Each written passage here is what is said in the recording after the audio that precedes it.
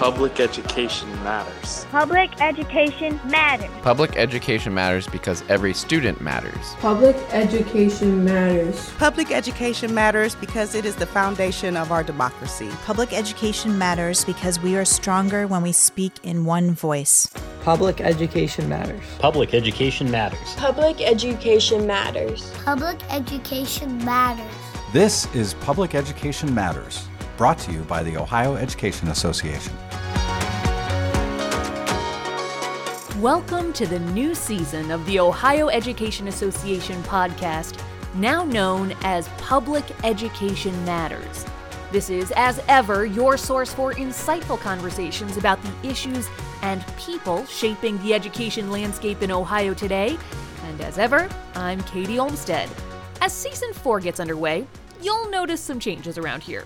We've got that new title and the new sound. We're also moving to a slightly longer, bi-weekly episode format to really maximize what we can do with the content in each one of these. But even with the podcast formerly known as Education Matters becoming Public Education Matters, some things remain the same. Namely, the Ohio Education Association's vision of creating an Ohio where every student has access to a high-quality public education and where all members are supported, valued, and respected. That's what the Public Education Matters initiative is all about. It's about standing together to demand the supports and resources our educators, students, and public schools need to be successful. And it's about making sure Ohio's public school educators are respected as the experienced, trusted professionals they are. As the new school year gets underway, Ohio Education Association President Scott DeMauro has been talking to a lot of educators, those who are new to the profession and those who have spent years in our public schools, and we invited him to sit down with us for the Season 4 opener to share what he's been hearing from them. Scott DeMauro, thank you so much for sitting down with us. I know this is one of your favorite times of the year because you're just traveling everywhere with the back-to-school welcome parties for everyone. How has that been for you this year? It's been amazing. This is, as you said, always an exciting time of year. And this is always a time for renewal. This is a time to kind of get centered on what our purpose is as educators, to really make a difference in the lives of kids, to really help shape citizens, to help prepare students for the future. And so I see people at the beginning of the year who I think have had a chance to rest and rejuvenate over the summer, or a lot of people that we've been talking to are new educators coming into the profession, which is always so inspiring to me. But we know that we are dealing with a climate and a culture that still has lots of challenges for education. So which one do we want to talk about first? The good news or the bad news? Let's talk. I'm an optimist. Okay, let's talk about the good news first. I was leading with the good news. So why don't we start there? We have had a lot of wins over this summer, and these are all wins that didn't happen overnight, that were a result of our 120,000 members all taking action in solidarity together. We have quite a few local school districts that won successful fair contracts, like Southeast Local and Portage County. But looking at it on the state level, we have a big win that we just had on August 8th with the defeat of Issue 1. OEA was very heavily invested in that campaign. We were engaged our members from across the state to make sure that we protected democracy. We know democracy and public education are intertwined. And say what you will about any other specific issue, standing up for the right of the people to have their voice heard, to protect majority rule, to protect the principle of one person, one vote was so critical. And I think we're going to parlay this into hopefully some significant reforms in how we draw lines, district lines as a state in Ohio. We saw a new redistricting reform initiative just unveiled, and I expect that OEA is going to be engaged on that. So that was a big win, protecting democracy. And I do want to for a quick recap about what Issue 1 was about, this was going to be, if it passed, a constitutional amendment. It would have needed a supermajority to approve future constitutional amendments. And more than that, it would have required just incredibly difficult things to be accomplished to get a constitutional amendment, a citizen-initiated constitutional amendment on the ballot in the first place. And we successfully beat this back because of the work of the OEA members across the state. And because beyond just the democracy issue, this is something that really resonates with educators because of all of the potential threats to education that we have to be looking down the road. Maybe the lawmakers aren't going to listen to us. What do we need to have our rights to be able to do? Exactly. We know that Issue 1 would have made it virtually impossible for a citizen-led initiative to go to the ballot and then, for the voters of Ohio to be able to amend our Constitution. We have seen for far too long that politicians get to Columbus and they get power hungry. And in fact, putting Issue 1 on the ballot was all about a blatant power grab. We know that sometimes when legislators are unable or unwilling to do their jobs, starting with fully and fairly funding our schools, there may be times where we have to go directly to the people of Ohio and ask them to step up and support us. And it's happened in history, and it's important that we protected this 111-year-old tradition that's been part of our Constitution. We protected our Constitution in that sense for a long time to come. So yeah, it was so important that we did that for the benefit of public education, but really for the benefit of our members and the students we serve to have their voices heard in our democratic system here in Ohio. So other wins, and before I leave anyone with the impression that the legislature only does bad stuff, the legislature actually did some really good things, again, as a result of the relentless advocacy of OEA and our members across the state, starting with passing the Fair School Funding Plan, Phase 2, in this part of the budget. That led to an over $1 billion increase in school funding over the next budget cycle. That's a very significant increase, including a base increase in the per pupil cost of about 17%, I believe, each year of the budget. So that is important for us to make sure that we're able to keep class sizes at a reasonable level, that all students are able to have a well-rounded curriculum, and that we're addressing the need to have quality teachers and education support professionals in every school. With that funding came an increase in the minimum teacher salary from $30,000 to $35,000 a year. Significant increase in terms of percentage, not quite where we need it to be.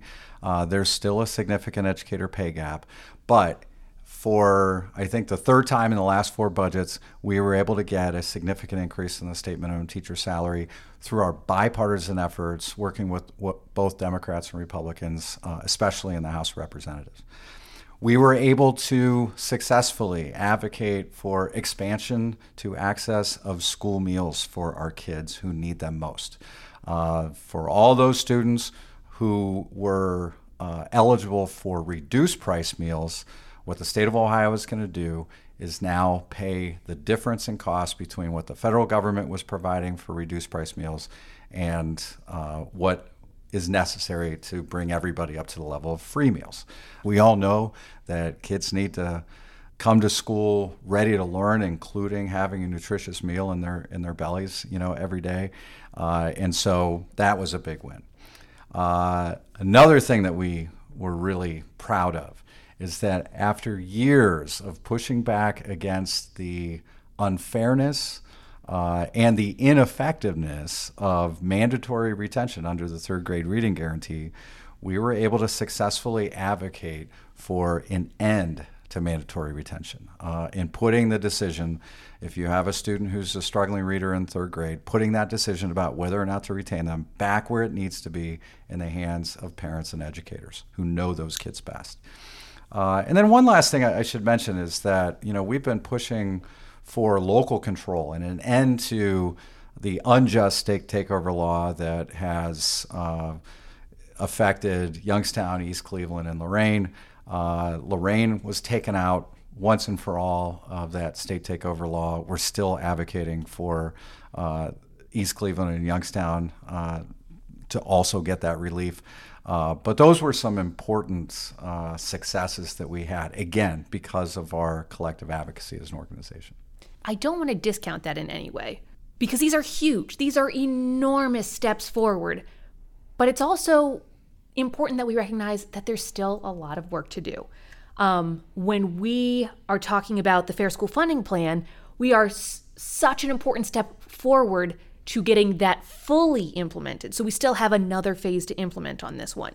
Some of the other wins, like you mentioned, with the minimum teacher salary, we're going to continue to advocate for that. And that's why the educator voice in all of these decisions is so important, and also just the educator personality. Educators do not give up, do they? Not at all. And educators also don't sit back and just rest on their laurels.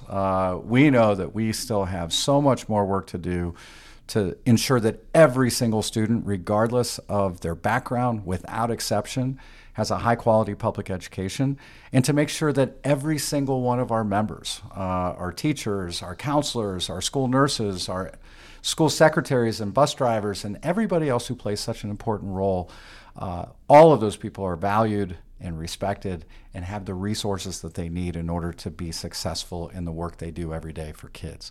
So, you know, as we've been traveling around and going to back-to-school events, as I said earlier, the mood, I think, is optimistic, but there are still a lot of concerns on people's minds. Let's talk about them. What are some of these challenges we're facing? Let's talk about them. I think one of them is just this ongoing attack against public education and continued privatization of our education system.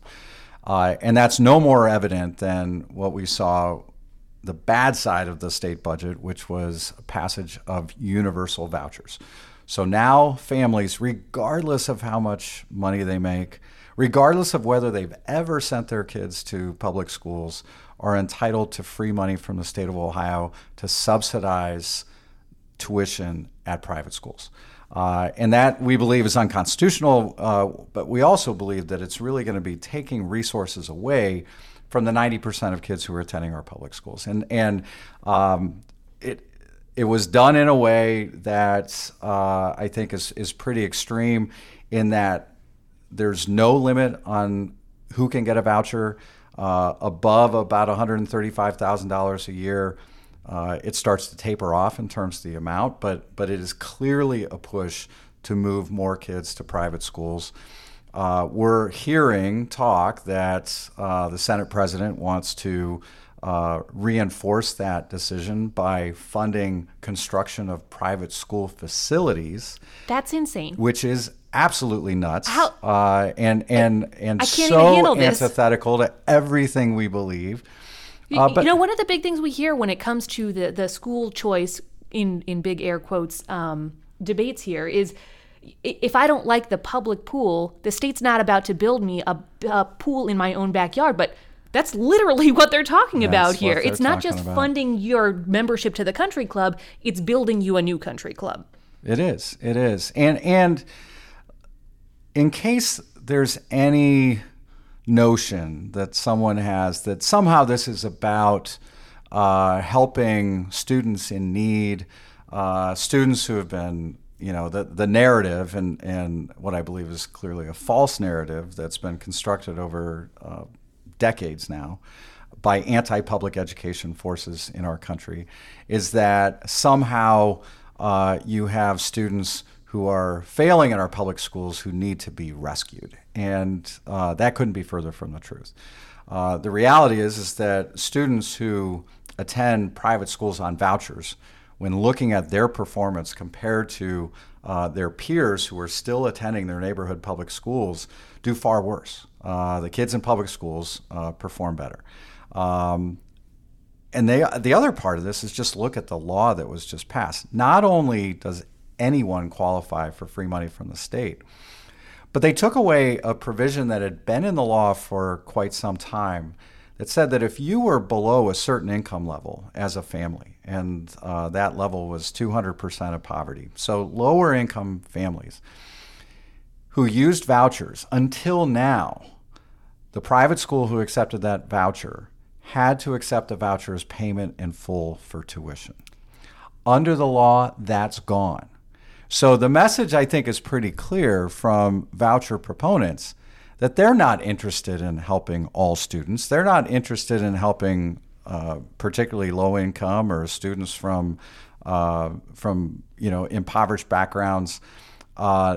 They are looking for ways to make it easier for families who are already advantaged, already better off, to pull their kids out of the public schools so that they don't have to send their kids to school with other kids. And that's just wrong. That goes against everything that we believe in as educators, why we went into this profession, because we care about the success of every single student. Every single student, no exceptions.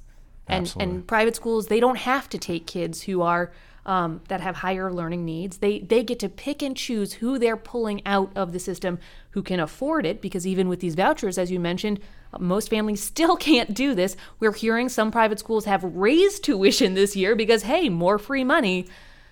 It is certainly, it gets my blood boiling, but it is also a rallying cry about all of the things that educators must continue to do, must continue to advocate for the great public schools that every student deserves across Ohio. We cannot give up. We cannot let off the gas. Yeah, and part of our strategy in dealing with this issue is to level the playing field and say, we don't agree with this at all, but we recognize the political reality that we're in right now. But I think across the spectrum, there are people that understand basic principles of fairness. And one of those basic principles of fairness is everyone needs to play by the same rules, which means that if you have state report cards tied to test scores for public schools, then you should have state report cards tied to test scores for private and charter schools as well. In a similar manner, going back to what you just said, if public schools are required, as they should be, and as they are, to accept all students, regardless of ability level, regardless of race, regardless of gender, regardless of religion, then private schools accepting vouchers need to do the same thing. So we're working on that. But yeah, that's one of the big concerns that we have, and it's related to another big concern that we hear from educators all the time, who feel like they're being pushed out of this profession, generally because of lack of respect, lack of support, but a lot of times, that comes in the form of really misguided legislation attacking our ability to teach our students an honest and complete education. Book bans and attacks on marginalized student groups all have, again, this terrible impact of really causing harm to kids and making teachers' lives more difficult. We need to be there for everybody. We need to make sure that we're standing up for all students, but we also need to stand up for the truth, and we need to stand against censorship attacks. We need to call out cynical attempts to drive wedges of distrust between parents and schools out for what they are, which are just simply political maneuvers having everything to do with political power and nothing at all to do with the well-being of kids. And not just in the State House. That's on the school board level especially. At every level. And we're heading into school board election season. These are races to watch because we're seeing it right there at the local level as well. These are national issues. These are national trends that we're watching. In fact, a lot of this strategy, this anti-public education strategy, is being orchestrated at a national level, but it plays out in the legislation that we see in Columbus at the State House, and as you said, it plays out in every local school district across the state, which is why we are putting a lot of time and resources and energy into supporting our local affiliates as they engage in school board races between now and November to make sure that we're electing pro-public education, pro-educator, pro-student members to local boards. And one of those real harms, when we're talking about the real harms of these culture war issues, is that we are driving great educators from the profession in some cases against a background where it's already very hard to get new educators into this profession. We are dealing with some serious pipeline crises in Ohio right now. What is the landscape that we're working with? Yeah, we're continuing to see challenges in districts across the state filling positions. They're particularly acute in certain types of positions. Lots of districts still have intervention specialist openings, even as school is starting. Districts are still struggling to fill bus driver positions. Districts are still struggling to fill substitute teacher positions. But as part of a larger trend, which we've seen materialize over the last decade or more, as fewer and fewer young people are choosing careers in education, and more people who are experienced educators are feeling pushed out because of lack of support, lack of respect, difficult working conditions, concerns about safety and security, and again, these culture war attacks in the form of book bans and censorship bills and things like that. So we are continuing with a comprehensive strategy, starting with making sure that everyone is getting fair pay for the important work that they do. Again, both teachers, we're going to continue to push through legislation and through the bargaining process to try to make that teacher pay gap go away because we know people get paid less for education than they do for similar professions requiring similar educational background. But we also know that it's really important for our paraprofessionals and our cafeteria workers and our other education support professionals in our schools. And we have a team of people that are working on a comprehensive strategy, doing a lot of listening this year, going out into our school buildings, listening to our ESPs, education support professionals, to get their input. We've also signed off on another ballot issue, which is to raise the state minimum wage, which we think is going to help ensure everyone, including the parents of our students, have a living wage so that all kids can be successful. So it's a comprehensive strategy, but we also need to address these working condition issues, which make collective bargaining so important, and continue to look at ways to improve the pipeline. So grow your own programs. There's some new money in the state budget that we advocated for to allow districts, especially in high needs areas, to give financial incentives to students, talented students from their own schools, go to college, come back and teach in those districts. Ohio just unveiled a new teacher apprenticeship program, which we're excited about. And this is a great partnership between the federal government and the state that we've been actively involved in.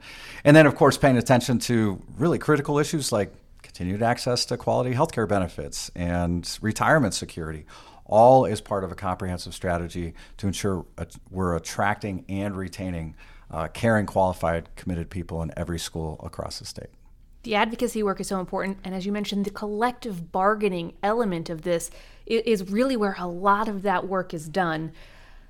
And I hate to keep being the downer, but in the last couple minutes we have here, we're once again seeing attacks on collective bargaining in Ohio. It's like Groundhog Day. Yeah, we're seeing it especially at the moment in a higher education bill that has been was introduced back in the spring, Senate Bill 83. We were successful in keeping it out of the state budget, but it hasn't gone away yet. And one of the things that bill would do would take away the right to strike for higher education faculty. We represent a number of higher education faculty and staff across the state. So that's a concern of ours. And just as a matter of principle, we know that without collective bargaining rights, you take voice away from working people in the state of Ohio.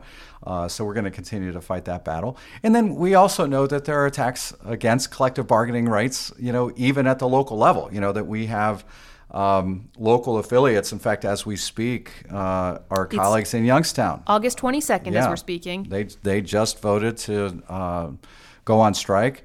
I hope that by the time listeners hear this, we will have seen a favorable settlement and a fair contract in Youngstown. But we always have to remember that power concedes nothing without a demand, right? That was a famous, I think, Frederick Douglass quote. It's like I'm sitting here with a history teacher.